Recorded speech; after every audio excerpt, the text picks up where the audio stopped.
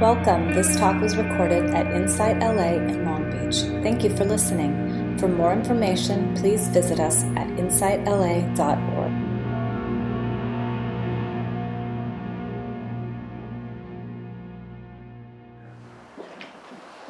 So, just want to acknowledge that we're all here, and we probably could have all meditated on our own for an hour and a half in our own space, a lot less crowded. But just acknowledging why we've all come together, that we're here together. And that just getting the feel for the love in the room, like this this unseen bond that comes from looking inward. How many of us believe, and this is not a political thing at all, just how many of us believe in just equality? How many of us believe in just equality, like gender equality, racial, religious equality, like everyone nodding their head, like just equality, sexual preference for all beings, right? All human beings. How many of us believe in animal rights, like animals should be treated with kindness, love, care? They are absolute gurus, right? Total enlightened beings, are absolute teachers, right? So we can, agree.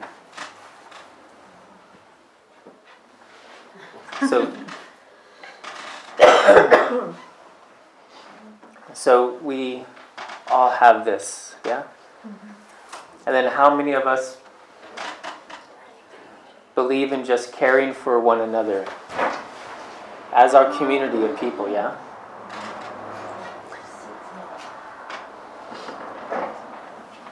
Thank you, Bonnie. There's room in the back, too.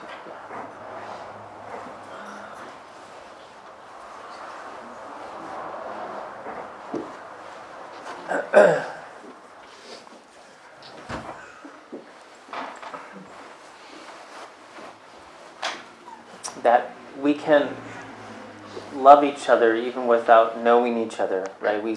In the metta practice, may all beings be happy and at peace, yeah?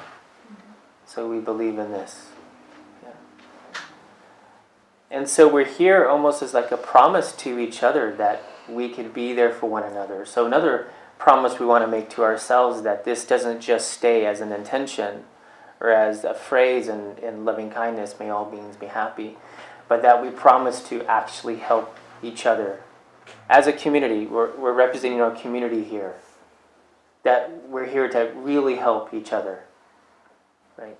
In this room, help each other, help our community. So we have a box outside as donations for the homeless, so we can give just in this simple way, right? And we have a Sangha care program here. Margaret right now, want to raise your hand, Margaret? She's helping out with that. And that is simply just asking for assistance if you need some help, if you're not feeling well, if you're going through a tough time. You could reach out to us, to each other, and say, hey, I need some help, right? I need some help remembering who and what I am. I need some help remembering what I stand for. We all need help remembering, like our highest version of ourselves, the things that we already know. We need help remembering that. And every time we look at a Sangha member, we remember that, right? It's sati, to remember. To remember is mindfulness. Mindfulness is remembering who and what we really are, what we stand for. And this is what we stand for, that universal love for all beings. Yeah. So we're going to be talking today, that was just a tangent, Totally off subject. But we're going to be talking today about breaking the suffering habit. Breaking the suffering habit.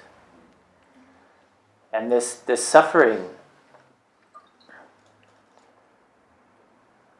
is entirely a habit. In fact, this life is a habit of suffering. So I put in the newsletter, if we ask the question, what is the meaning of life? But as a Buddhist, this is really the wrong question. The Buddhist will say, what is life? What is life? Yeah.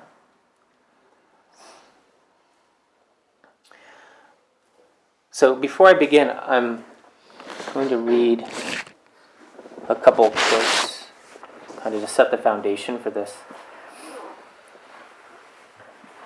One reason we want to look into this deeply, which is really this wisdom practice that we're going to be talking about today. The great Indian Mahasiddha Atisha once said, he said that idiots will do bad things, bad actions, do bad actions, and go to hell. Because hell is not a place, right? Just like a state of being, yeah? Hell is heaven and hell right here. So an idiot will do bad things and go to hell realm. And an idiot will do good things and go to a heaven realm. Still an idiot, though. Only a wise person will transcend both and go to nirvana. Yeah? So we want to cut through this ignorance. Cut through the ignorance of this. I mean, he put it in certain terms of being an idiot to how things really are. If we cut through this, then we could transcend both and be in nirvana right here, right now. Right? This is from Anam Thupten. The truth is that security is unattainable because it is the very fabric of reality. Reality is all-pervading.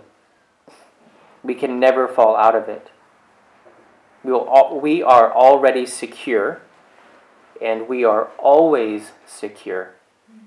Searching for security is our biggest neurosis. It keeps us deluded. All modes of striving for security are forms of fear and obsession, and our heart cannot be open as long as we are ruled by them. Compassion and love can only arise from an open heart. Right? All modes of striving for security are forms of fear and obsession, and our heart cannot be open as long as we're ruled by them. Compassion and love can only arise from an open heart. So this is a blending of wisdom and compassion because of the ignorance. So ignorance leads to hope and fear. So this ignorance itself, because we're ignorant, we have hope and fear, attachment and aversion. This hope turned into desire and greed. We all know what happens with fear. Hate, division, separation. But it all stems from the ignorance, because we're not seeing things as they truly are. So if we see things as they truly are, then love can arise easily. Right? So it's just a shift from ignorance to non-ignorance. So right now we see, but we don't really see. We just see like half truth. We don't see full truth. But if we could see very clearly, then liberation is there for us. Right? So this is another one. This is from, I didn't write his name down, a Zen master. I'm forgetting his name. The definition of enlightenment from the vantage point of Zen is to realize and remain consciously aware of the impermanent, interdependent, and egoless nature of all conditioned things. These are the factors of ignorance. So because of ignorance, hope, and fear. And so those are the two actions that Atisha was talking about. Because of hope, desire, we do good things and go to, heaven realm, but still it's out of this intention of getting something, right? Which we don't need to get anything. We already are what we're seeking. There's no seeking of security when we're already secure. Yeah? And then out of the action of fear, do bad things, right? But we're still caught in the cycle, right? So this releasing of ignorance, it's really a releasing. It can happen if we remember these things. We see clearly these things of impermanence, of emptiness, and interdependence. So I will inadequately talk about those things. These things are so clear and so simple and so frustrating at the same time, right? Because they're so blatantly clear and yet so difficult to see. Yeah? So the first thing, this emptiness aspect, is that we take a collection of parts, and we'll just go to this one first because it's kind of the more difficult piece. But we take a collection of parts. That collection of parts serves a function, and we label that function. And that label that we label that function is what we call a thing. And then that thing, that's how everything exists. And I'll break that down. So traditionally speaking, Buddha talked about a chariot. Now we have like cars. But so he said, where is the chariot and the chariot? Is it in the wheel? Is it in the steering mechanism? Like, where is it for real? Right? So we say, where is the car in the car? You see that a car is a collection of parts. We don't see the collection of parts. We see it as a whole, right? You don't see it like that. So this is another thing. Like when we look at our hand, we don't see the bone and the flesh, all those things. We say hand, right? We don't see it all, even though we know it's there. So a car has a function. Anything that functions like that, we call it a car. Yeah? Mm-hmm. So that label, so we label a collection of parts. We label a collection of parts. And we label that functionality, that actual functionality piece. Now, the thing, so car is a thing, yeah? But it's nothing. Because it's no thing. The thingness isn't there. We see? There's no thing in there, because where's the car in the car, yeah? I know, it gets a little, whatever. This is really important, because this is what we're attached to. This is our grasping. We're attached to the label. So you take a car. When a car stops functioning like a car, we get upset. Because the car's job is to take us from A to B, yeah? So when you walk outside and the car doesn't turn on, you're like, what's up? Like, you're a car. This is your job.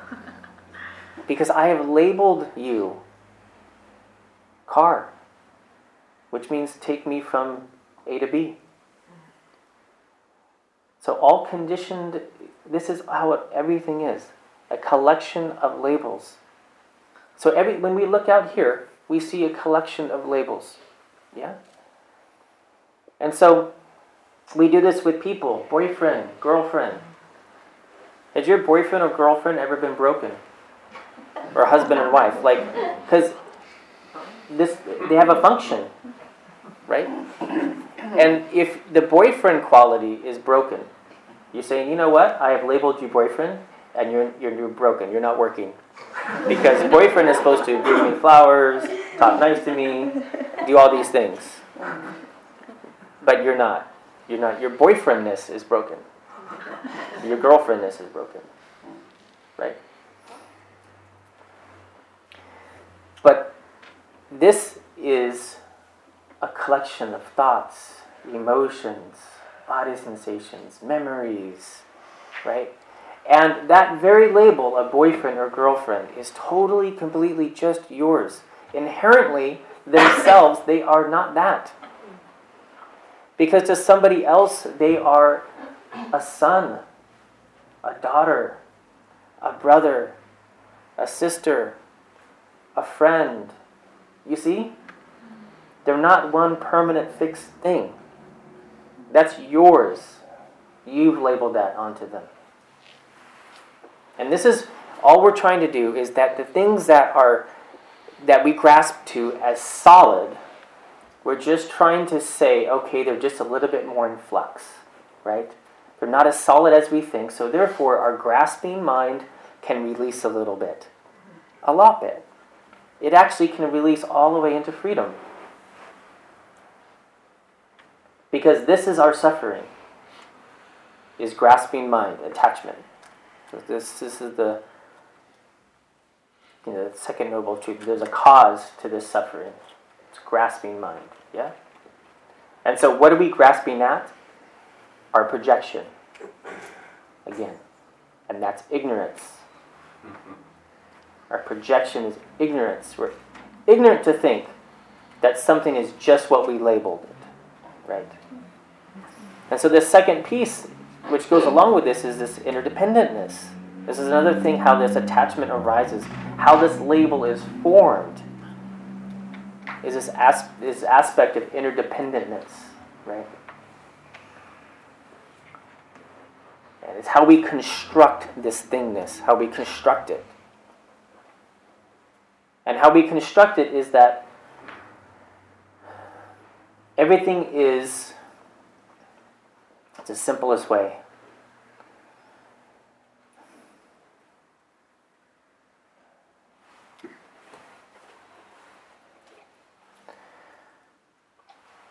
So we could see this very easily with taking numbers, like the number 3. Does the number 3 exist without 2 and 4?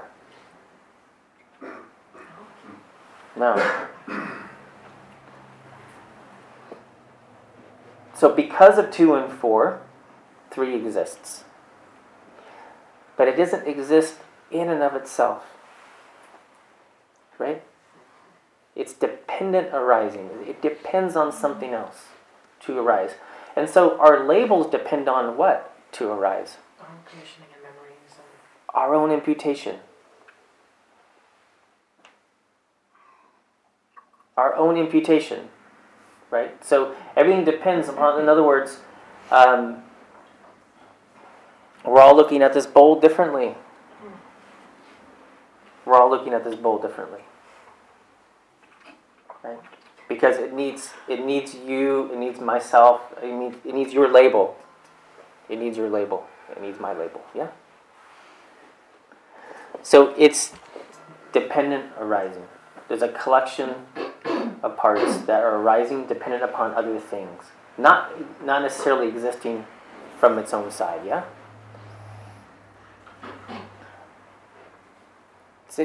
Does that make sense? A little sense? Okay, so we need, if you look out in the ocean, you see a small boat. You only say a small boat because what? There's a bigger boat behind it. Right? And again, so we're just working with, is this solid or not? Is this super solid? Or can I be free from this attachment? Right? This is all we're looking at. So, yes, totally true. Like, that's a relative speaking, that's a big boat or a small boat. No problem with that. The problem is that when we start believing this is in an ultimate way where we become attached and start to suffer. Yeah? This is where it becomes problematic. So if we're dreaming and we're getting chased by a wild animal, right? Getting chased by a wild animal in our dream. And then we wake up from the dream. And we're free automatically. So we don't think that we actually outran the animal. We wake up and say, well, I was dreaming.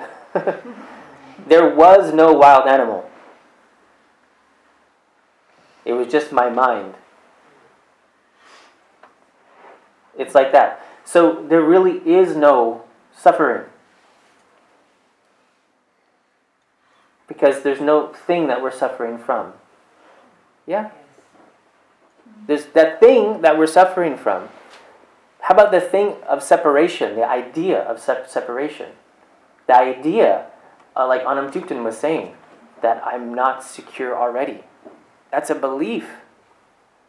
We can never not be secure. We can never not be loved. It's a belief of separation.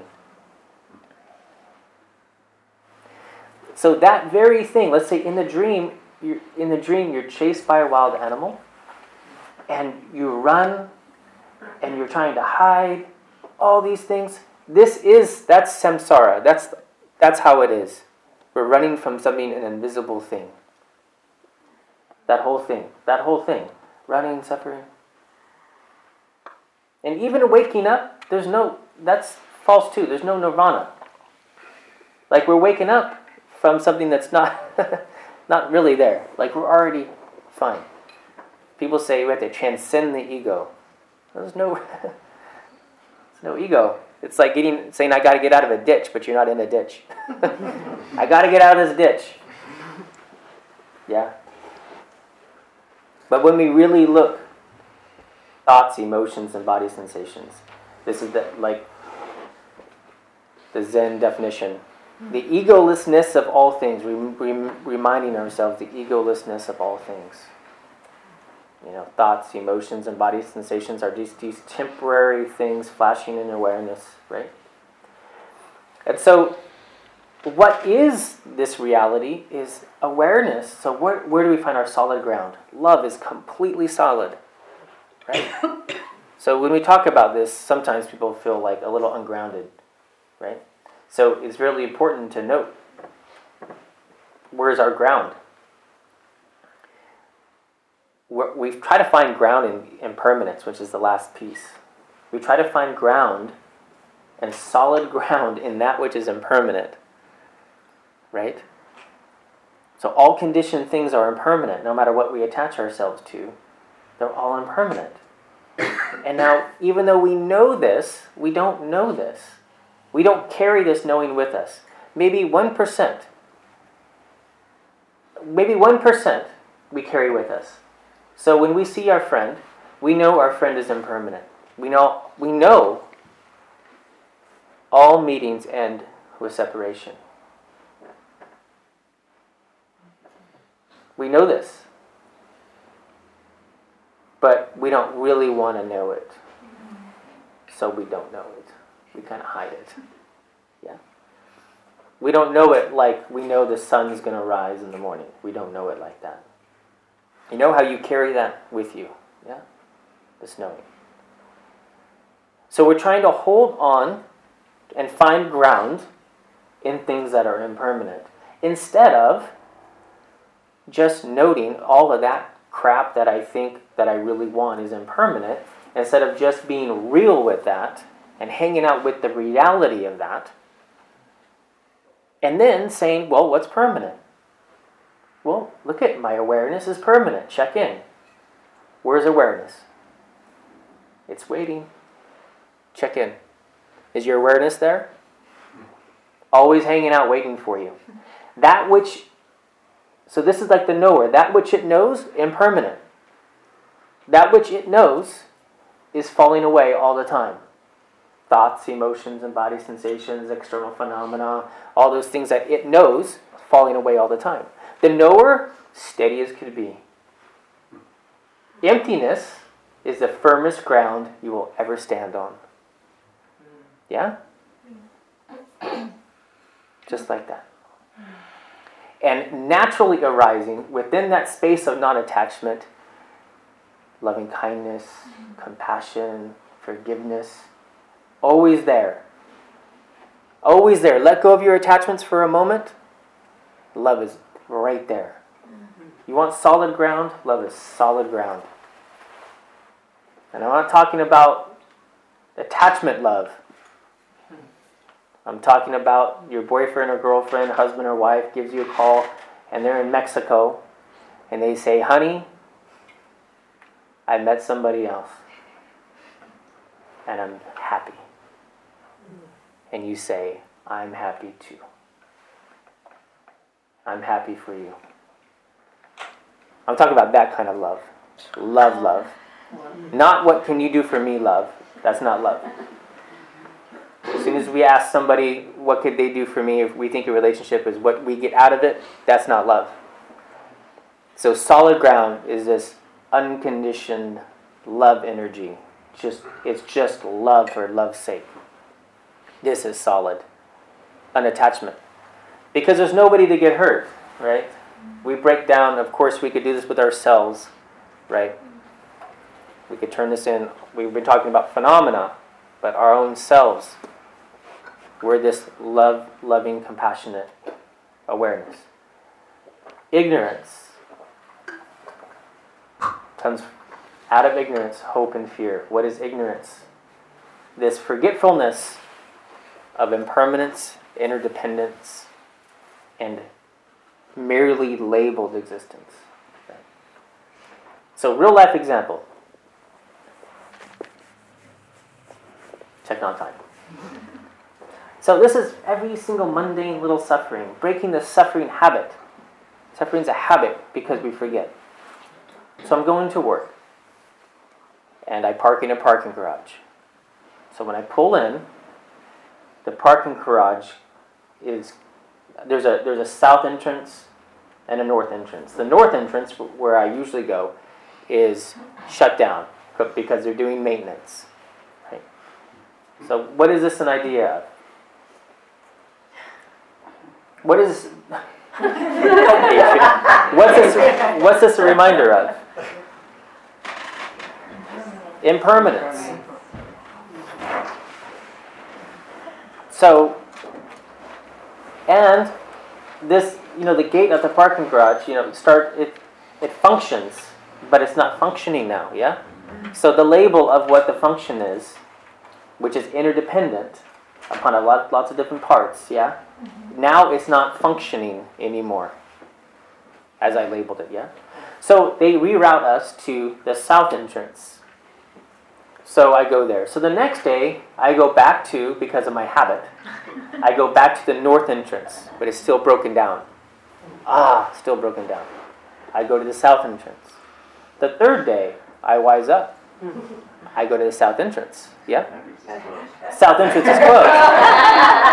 Because I already wanted something to be permanent. I wanted it to be permanent. I wanted to get back into a routine of a habit of suffering.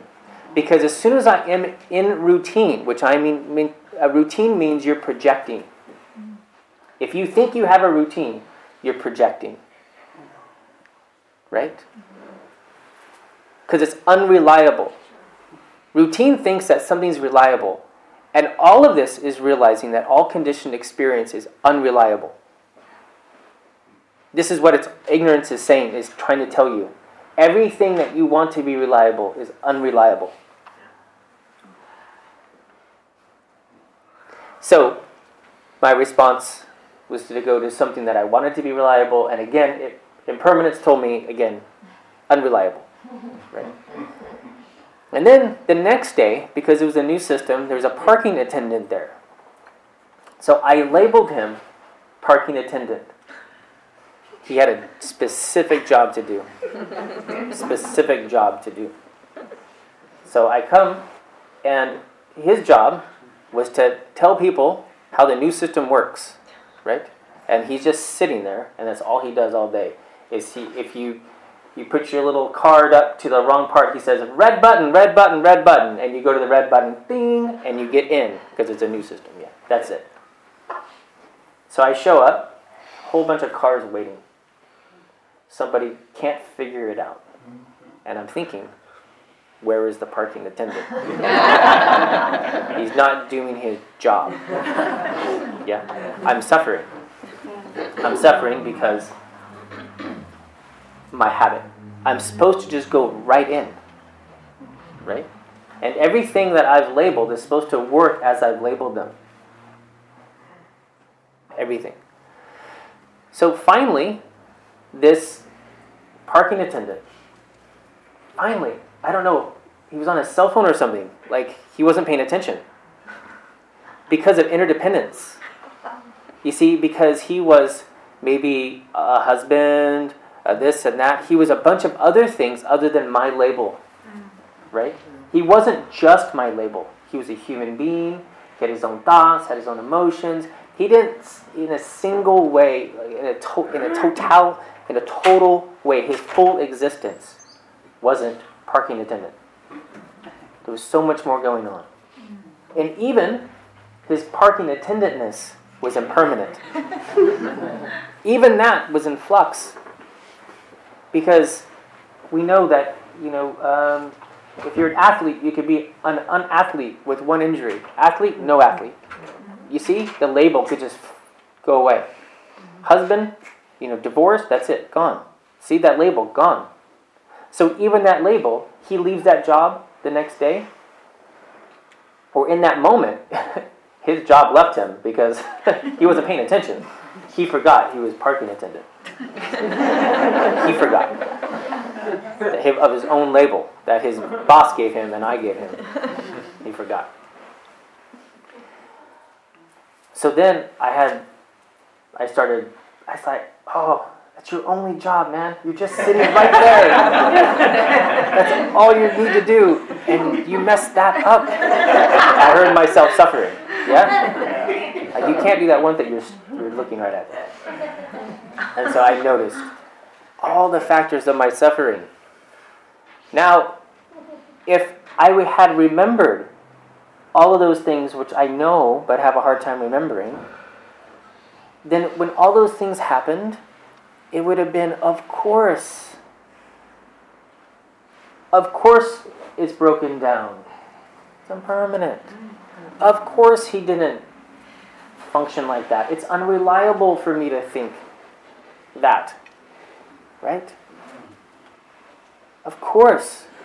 So this is our mantra, is of course. Like, of course, this is how things are. These are how things are. Things are impermanent. And when we're good with that, oh my gosh, life is so good. Right?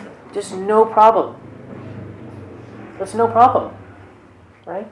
Because there's no fear anymore. When we hang out with truth, there's no fear. Like death is one of our biggest ones, yeah? But if this is a truth and if we're okay with it, then we're okay with it. It's truth. Yeah? Like the wrinkle or whatever.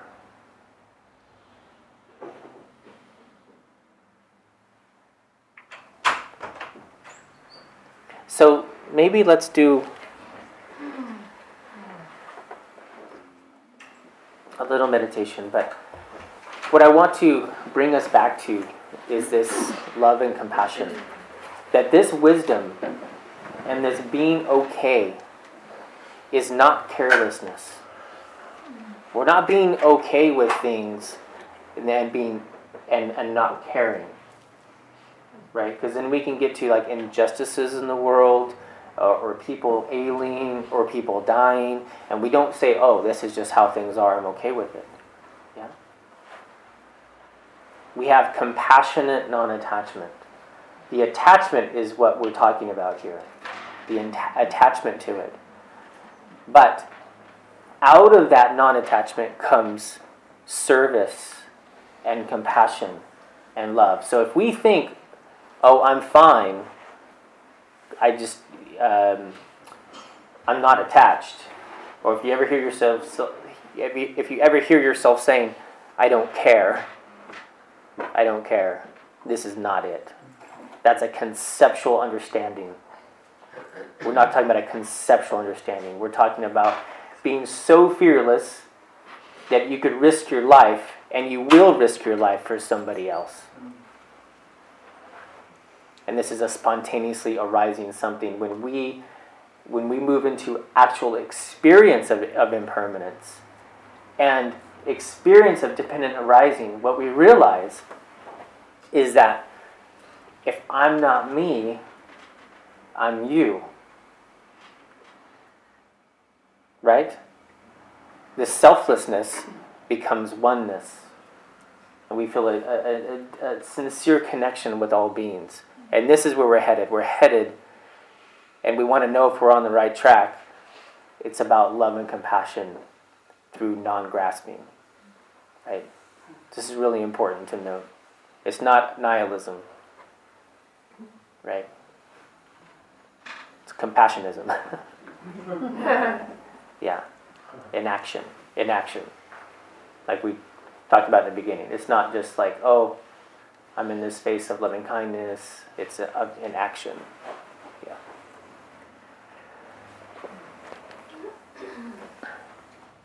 So let's just take just a few minutes, and let's bring this.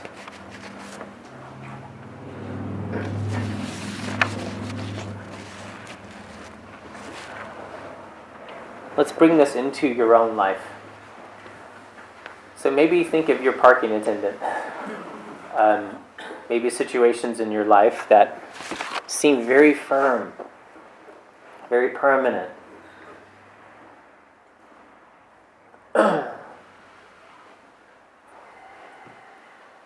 And our way out of this is contemplation. Contemplation, meditation. Loving kindness, meditation.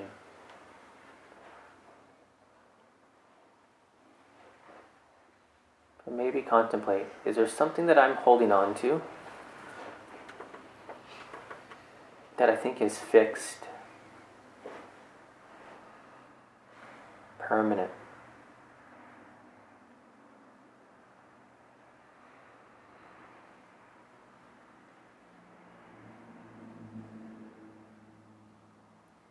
That I think is whole. I think something is my label that I gave it.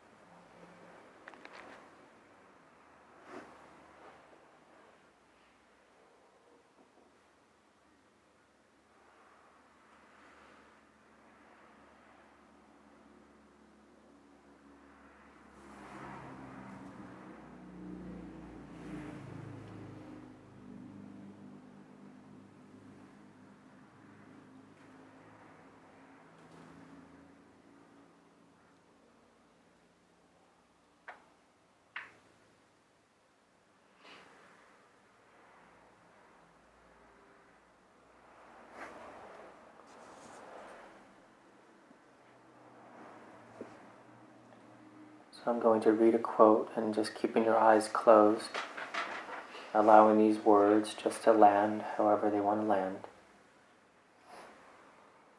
When I label people, I no longer have to deal with them thoughtfully. I no longer have to feel overwhelmed by their complexity, the lives they live, the dreams they have. I know exactly where they are inside or forever outside my field of care because they've been taken care of. The mystery of their existence has been solved and filed away before I had a chance to be moved by them or even begun to catch a glimpse of who they might be. They've been neutralized. There's hardly any action quite so undemanding, so utterly unimaginative as the affixing of a label. It's the costliest of mental shortcuts.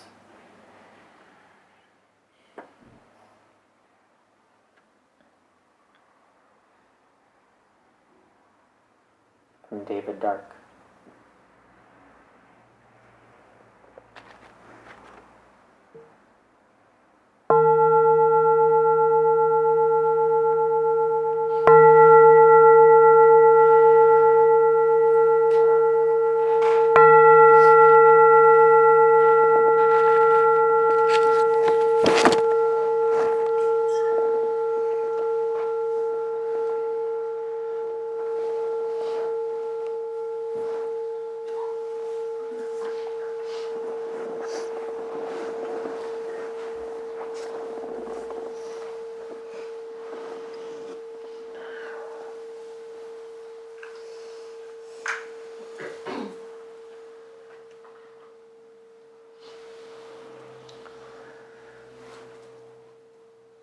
Does anyone want to share maybe what came up for them?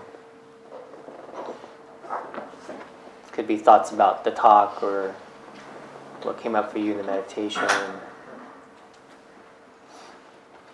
Sure. What came up for me was you talked a lot about, the car, the parking attendant, and these labels are things that are outside of me. But I think what's really harder to deal with for me is the labels I put on myself. Like, I am reliably a great daughter, and so when the parking attendant isn't the parking attendant that I expect, I go, oh, I'm labeling the parking attendant, and obviously that's my imputation, and that label is limited and impermanent. But it's like really hard to let go of my labels for myself. And so sometimes the outside labels are like the practice round, a little easier to sort of noodle on and work with, and so that when I get to the harder stuff, I've had some sort of practice. Yeah, perfect. Why we didn't start there today. Yeah, good, thank you.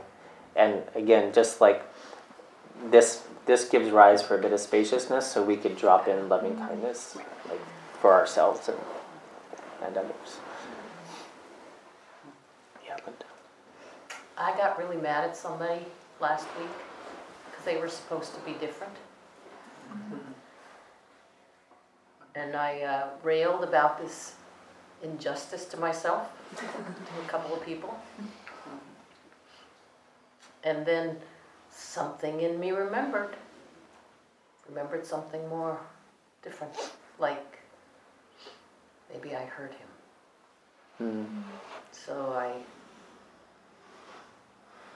found some grace and made an apology.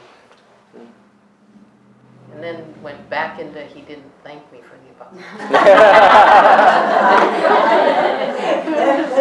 I'm still working. Me too.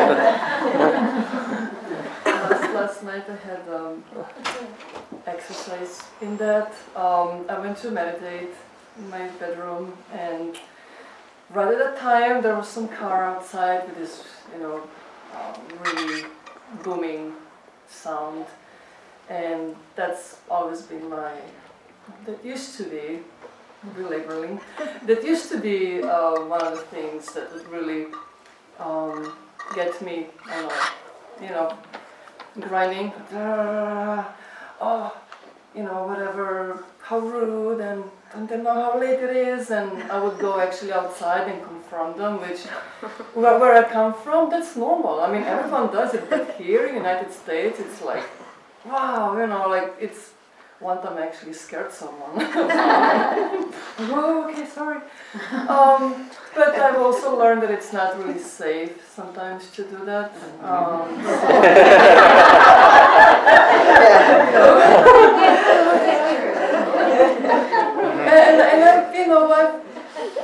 I try to okay, that's, it's your head, don't be so attached to it, and that was one thing I just couldn't get past, I just wouldn't, no, this is so wrong.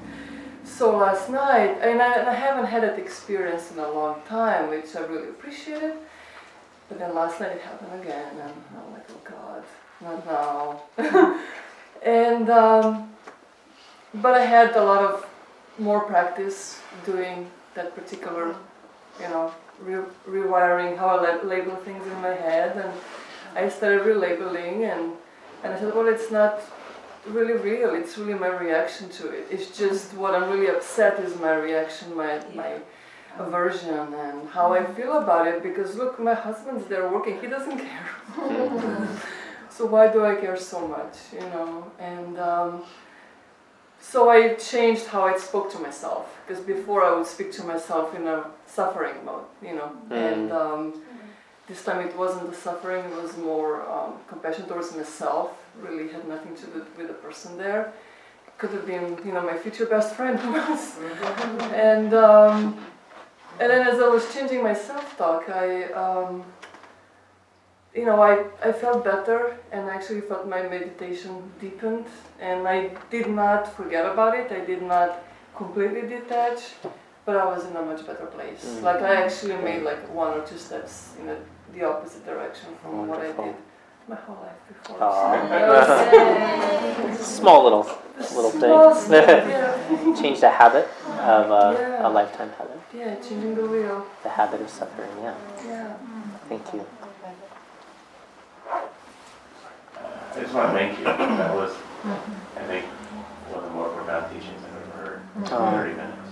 And so,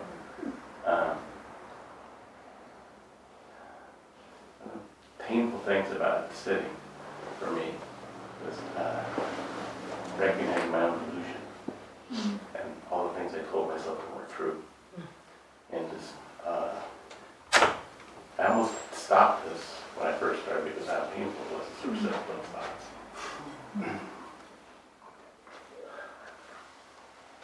And just so many different, so much. Teaching last week, that was back to the Four Noble Truths in the first one. And teacher who Scott, right? Scott? Yeah. He's truly enlightened, but he said it would have been cruel to stop at the first 2 without the third. I think you really expounded on the third today, and just the path out. The path out. But for me, there's so much truth in that first truth. That's not my fault. That we're all in this together. That is the nature of the way we are created, mind, body. That leads to this. It's not sin. It's not anything other than just existence and how we are. And that has been so freeing. And just such a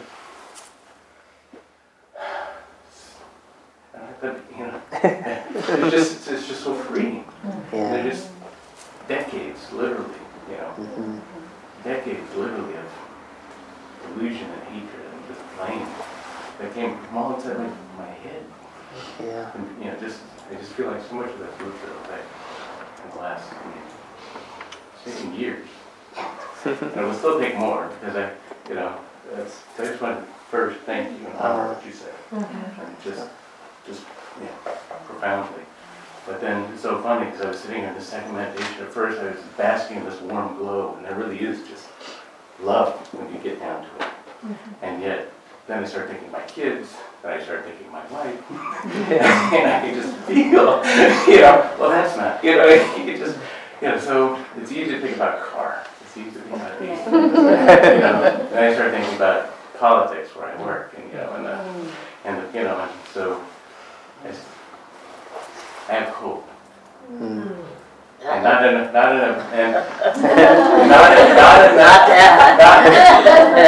I know what you mean. Not hoping. I have hope that my wisdom will continue to grow. Yes. And that I will continue to be able to see through things and peace and rest in that always. Wonderful. So thank you. Thank you. Such a beautiful reminder of why we're hanging out together. Like Mark said, about how difficult it is to sit in our own muck, to sit in our own projections, and they're very, very real. They're very real, and being able to sit with them long enough for them to unravel themselves, to be held long enough so we can shine the light of our own awareness on long enough. It takes this. It takes everyone together to hold all of their stuff together long enough for it to unravel, yeah? And that's what we do for one another. Oh, let me just check the time. I want to be aware. I respect everyone's time, so we have like 5 more minutes. Any, many, miny, 3 at once. I'm going to go to Dawn. I think she was first. I'll speak quickly. So one thing that came up for me that was, it's a little challenging, so I'm just curious to hear how you'll respond to this. But so you have a very, a dear relationship and very close relationship, very loving, and then, the dynamic, maybe it changes due to circumstances. You're not seeing the person as much. So there's a freeing in recognizing, well, the love is still there, but because of, conditions and circumstances, the time spent together is less.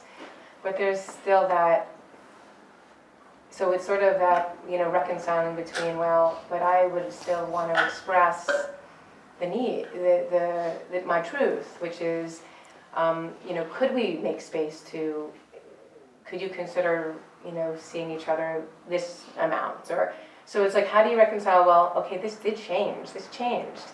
The love's still there, not being attached to necessarily how much time, but also still wanting to ask for what you really deeply need. And I guess I'm thinking, I just think of the answer.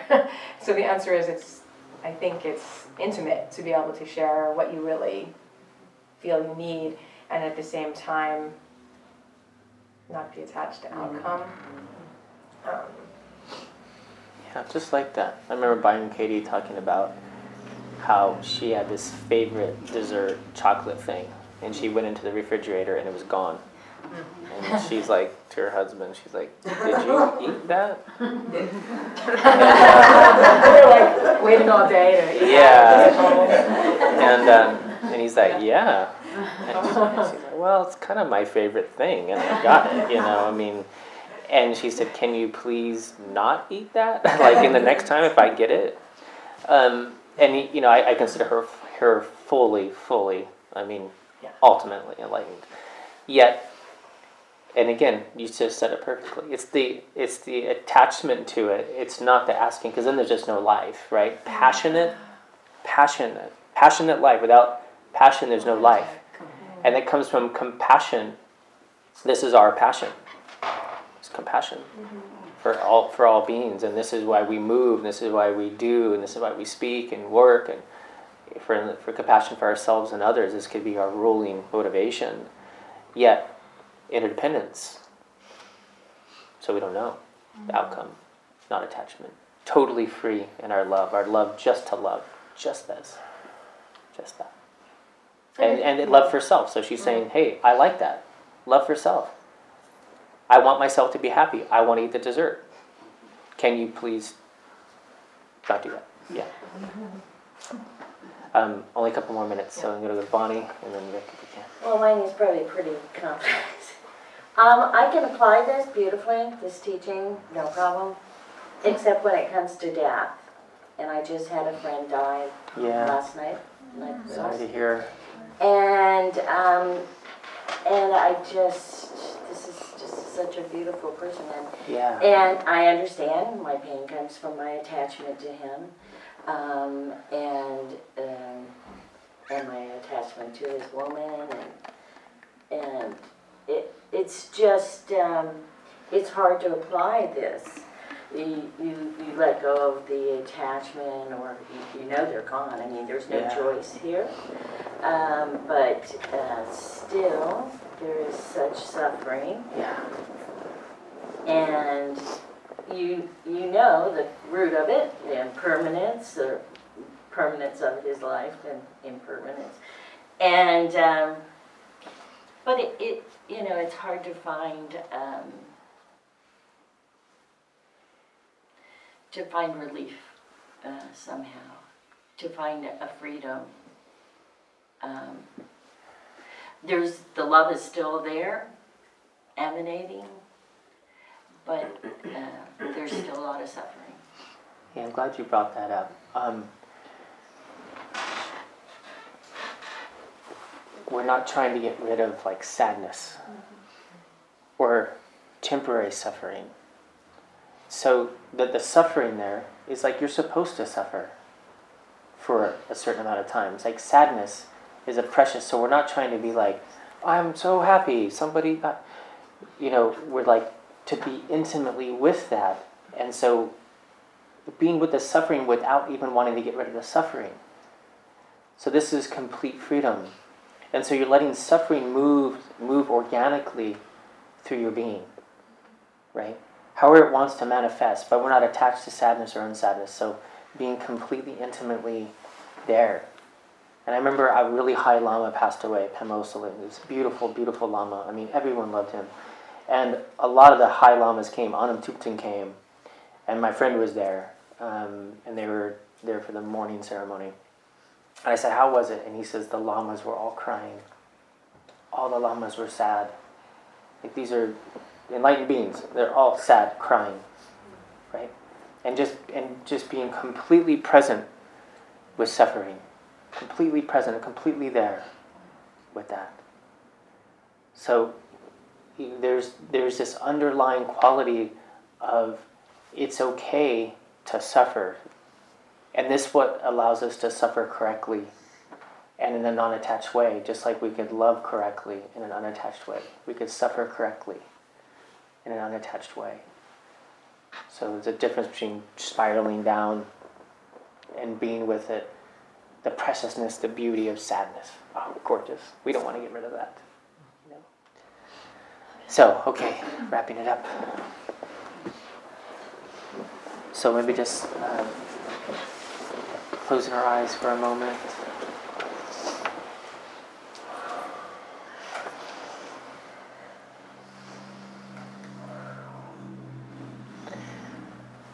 And just dedicating the merit,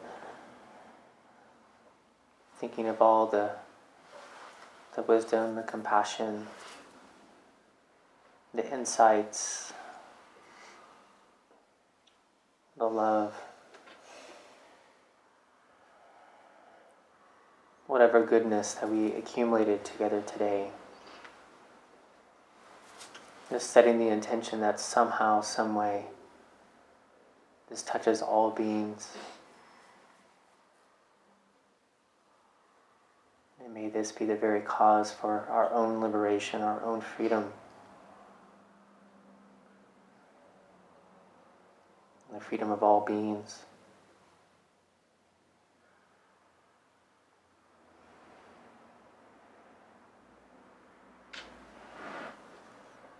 Om Mani Padme Hum.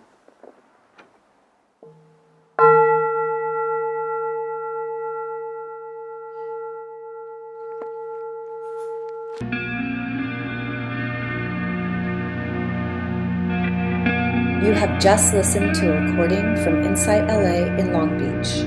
For more information, please visit us at insightla.org.